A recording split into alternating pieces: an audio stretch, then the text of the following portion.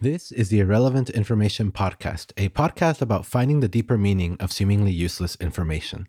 I'm Rodrigo Nunez, and today's episode is Malcolm Gladwell Thinks Everyone is Nigerian. Do you have things that you think about a lot for no apparent reason? Like, it could be something you saw or read or heard, and it just lodges itself in your mind, and you come back to it over and over again at random times. For example, one of them for me is this quote that was on the cover of an old Nintendo GameCube game. This game was called Ikaruga. And there was a quote on the cover that said the following. It said, quote, "Our frothing demand for this game increases," end quote. I think about that quote often because I don't know why you would put that on the cover of your video game. Another thing I think about often is this old Rosie O'Donnell daytime talk show interview. Now, if you don't remember, before Ellen, Rosie was the queen of daytime talk shows where people danced for no reason. Anyway, in this episode, Rosie interviewed Britney Spears, and they talk about her tour bus, and Rosie asks, "How's the water pressure in the shower?" I think about that question often because what an asinine thing to ask. It's just so weird. I'm sure you have plenty of things like that too.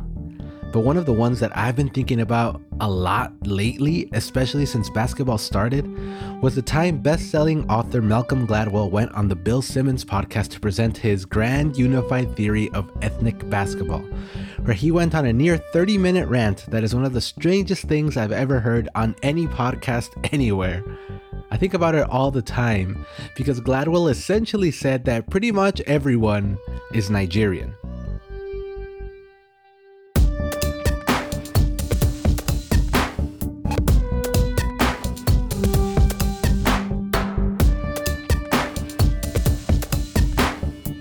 If you don't know who Malcolm Gladwell is, he's a journalist, author, and speaker, and avid distance runner as well. He wrote for The New Yorker for a long time, but shot to mainstream fame in the year 2000 when his book, The Tipping Point, How Little Things Can Make a Big Difference, was released. You know, that's the book that made the 10,000 hour rule a thing.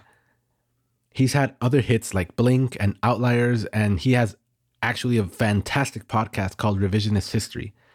His work tends to center around social scientists and follows a pattern of taking an abstract scientific concept and putting it through a lens of conventional wisdom to reveal a simple and almost intuitive truth behind it.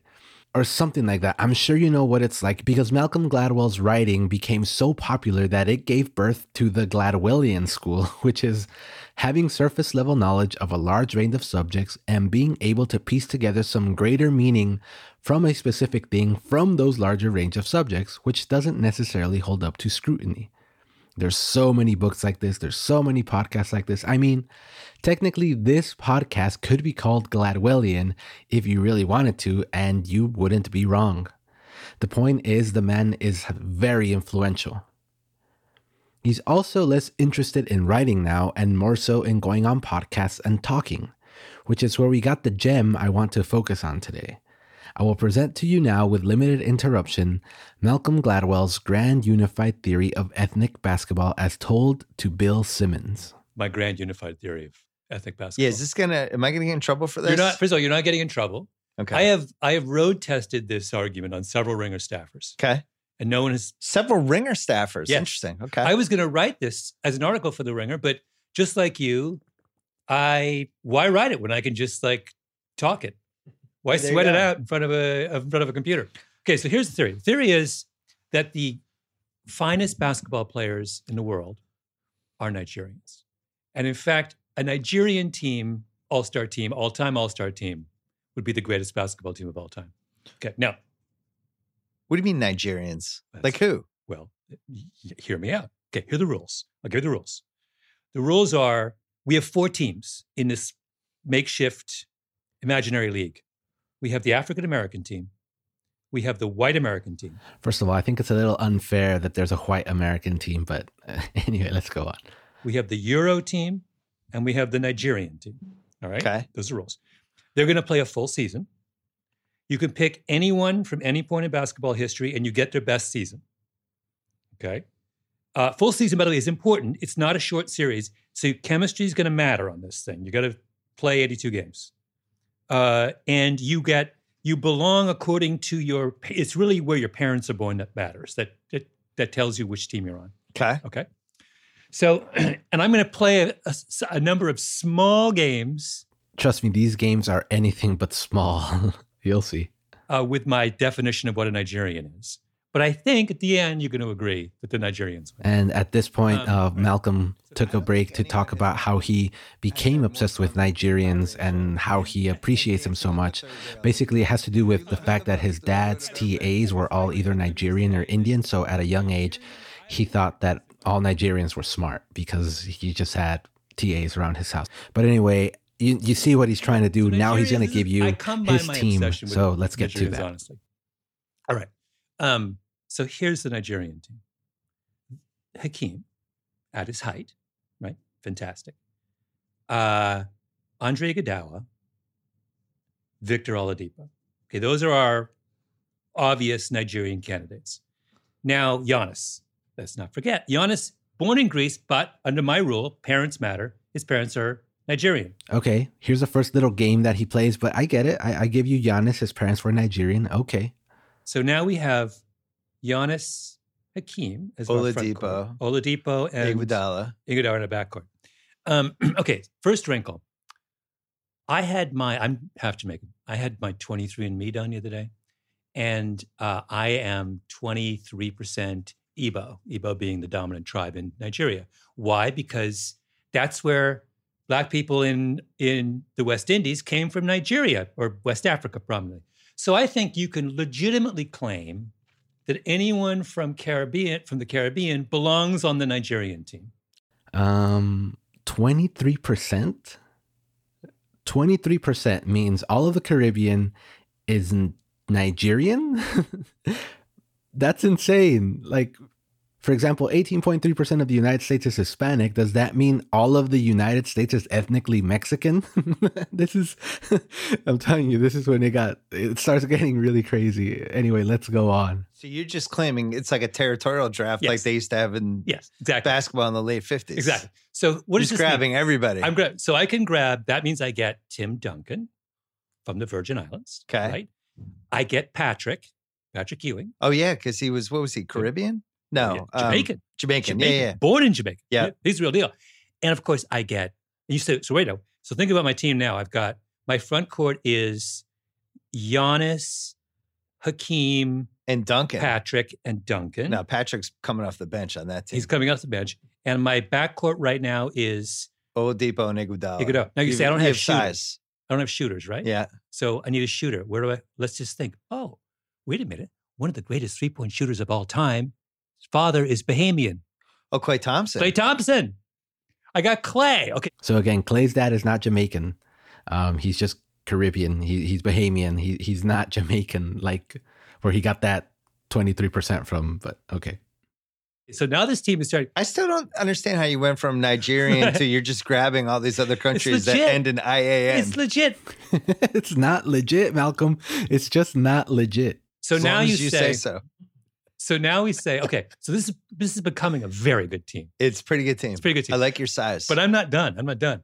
So now I think the last move I want to make is I think it's fair, because Nigeria is just one little country, for them to also lay claim on neighboring African states. I think that's fair.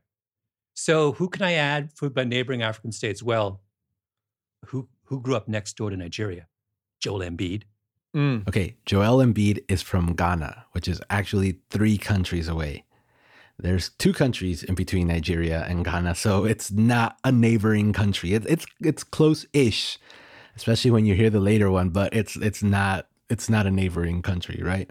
But now, so what am I missing? You have no point guard. I need a point guard, right? So where am I going to find a point guard? I don't know. Just keep adding countries till you have a point guard. Bill, this is a good question for you. This is a key question. Where am I going to find a point guard from sub-equatorial Africa close to Nigeria? Okay, so first of all, Nigeria is above the equator. It's not sub-equatorial Africa, but let's go on. One of the greatest point guards in the game. Who's that? You don't know? No. Steve Nash. Born in Johannesburg. Oh, wow. What? That Johannesburg is 4,189 miles away from Nigeria or a 93-hour drive. They're nowhere near each other. New York City to LA is 2,790 miles away. Johannesburg is almost twice the distance as NYC to LA. That's insane. And also, what happened to where your parents are from? Because Steve Nash's parents are Welsh and English. Nothing to do with Nigeria. 4,189 miles away. You're crazy for this one, Malcolm. Come on. This is the epitome of ridiculousness. So listen to this team and tell me, I defy you to come up with a better team than this. I have a starting backcourt of Clay and Nash, both in their primes. Yeah. And I have across the front, I got Duncan, Giannis, Hakeem, and Patrick and Embiid coming off the bench. And I haven't even mentioned DeAndre Ayton. I could do him. Iguodala. I got Iguodala coming off the bench for D and Oladipo. You might as well get Serge Ibaka as the 12th man in the Congo. Can you go to the Congo? Do we even need why is this team why didn't you just call it African? Why is it Nigerian? Well, because the heart, its heart is Nigeria. Ooh, boy, so that was it. I mean, can you see why this thing pops in my head every now and then? It's just bonkers, right? Just way out there. And actually, I just cut it short here, but it keeps going. And they start going to the European team and the African-American team. And Bill Simmons at one point calls Ginobili European. He thinks Argentina is in Europe for some reason. Okay, at the end, he issues a challenge to get a team that is better than that, right? Following his rules. So, all right, I'm going to do that. So here are the rules.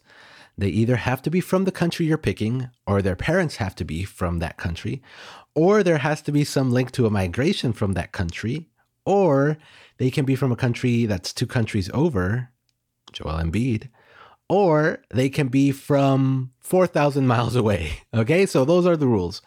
And now what I will now do is I will create a basketball team to rival Gladwell's insane Nigerian basketball team. I will call it Nunez's insane Mexican national basketball team.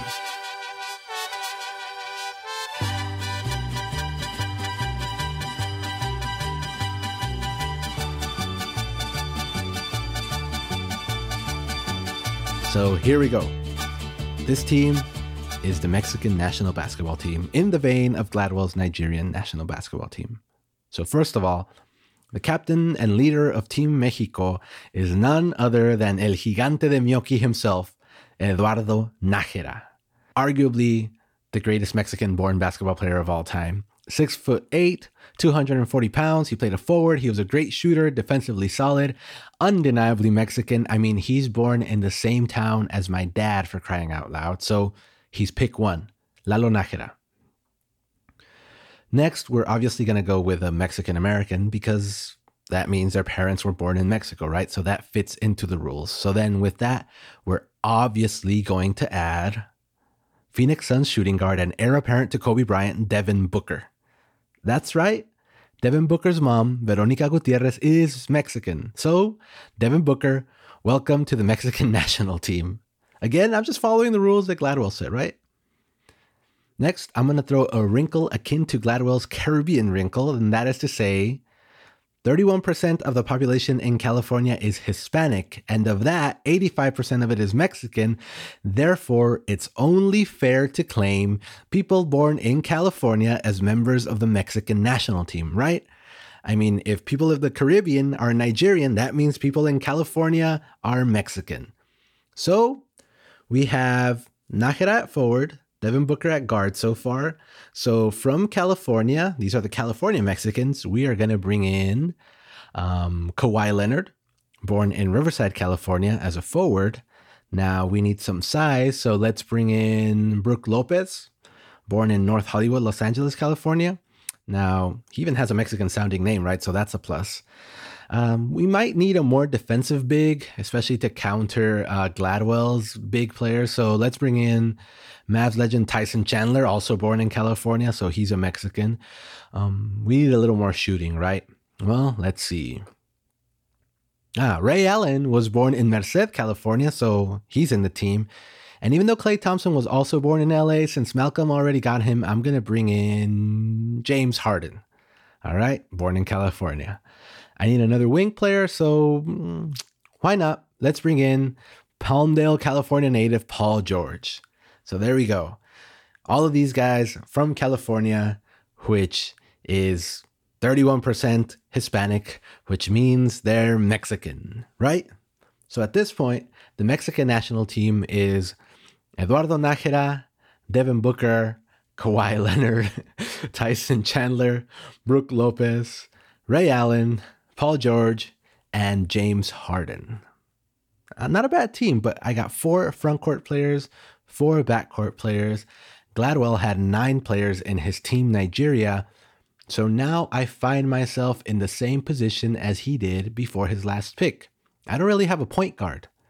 I mean, sure, Devin Booker and James Harden could play as point guards, but I mean, I want a Steve Nash-like point guard. Someone who is not only incredibly gifted as a ball handler and playmaker, but also someone who is not at all close to Mexican descent, but whose place of birth is within 4,189 miles to Mexico City. So who could that be? Thankfully, as opposed to Mr. Gladwell's 93-hour drive, I only have to take a 37-hour drive from Mexico City to find myself in the birthplace of the greatest point guard of the modern era. You know who I'm talking about. I'm LeBron James from Akron, Ohio, from the inner city. I'm not even supposed to be here. I'm sorry, LeBron, but yes, you are Team Mexico's starting point guard. You are supposed to be here because Malcolm Gladwell made the rules, not me. So, yes, welcome to Team Mexico. So, there's my team. Now, let's compare it to Gladwell's insane Team Nigeria starters, right? He has Steve Nash, Klay Thompson, Tim Duncan, Hakeem Olajuwon, and Giannis. Now, here's Nunez' insane Team Mexico starters. LeBron James, James Harden, Kawhi Leonard, Paul George, and if I want to play big to match Hakeem, I'll throw Tyson Chandler in there. If not, I'll go Lopez and Splash Mountain can have a day. But look, I don't have to because I have LeBron James, Kawhi Leonard, and Paul George. So I'm going to put Lalo Nájera in there at the 5. I really don't care. Then Ray Allen and Devin Booker coming off the bench. Come on, I got scoring for days. Those big dudes have no shot. And I think that team beats Team Nigeria any day. And I mean, just imagining LeBron James standing next to Lalo Nájera singing El Himno, man, that brings a tear to my eye.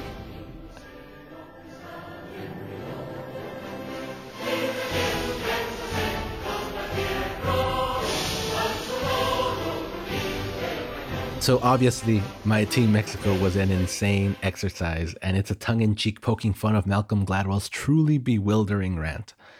But this whole podcast episode exists because the most bewildering thing about the rant is that Gladwell stands by it. At least in public, he does. Since it went live in November 2018, I don't think he's mentioned it once. People online still talk about how ridiculous it was, especially, but Gladwell doesn't seem to care. He's still writing books and making podcasts. He hasn't gone into hiding. And his podcasts are very good, in fact.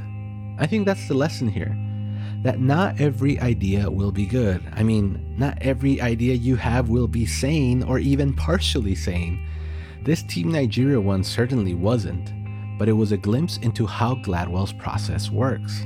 Have an idea, tell you what it is, show it to you with some weird twist, then tell you why you missed the obvious points beforehand. Except in this case, it didn't work. Spectacularly. But the guy just keeps going. And I think that's what being creative is all about.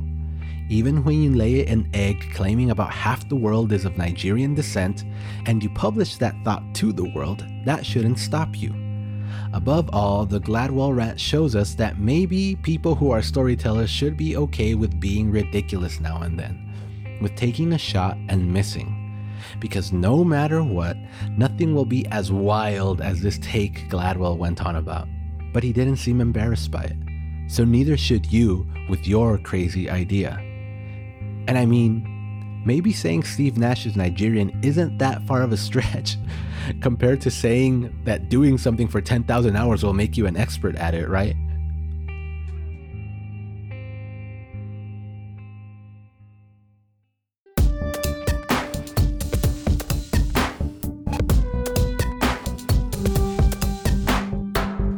That's it for this week's episode of the Irrelevant Information Podcast. I hope Bill Simmons and Malcolm Gladwell and Spotify don't get mad at me for using so much audio from the BS podcast, but it was all in good fun.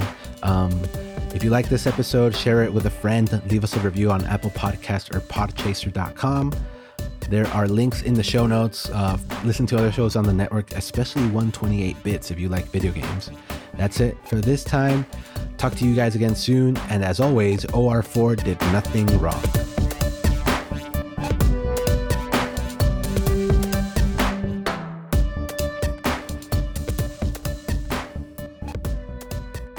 This is the Irrelevant Podcast Network. Thanks for listening.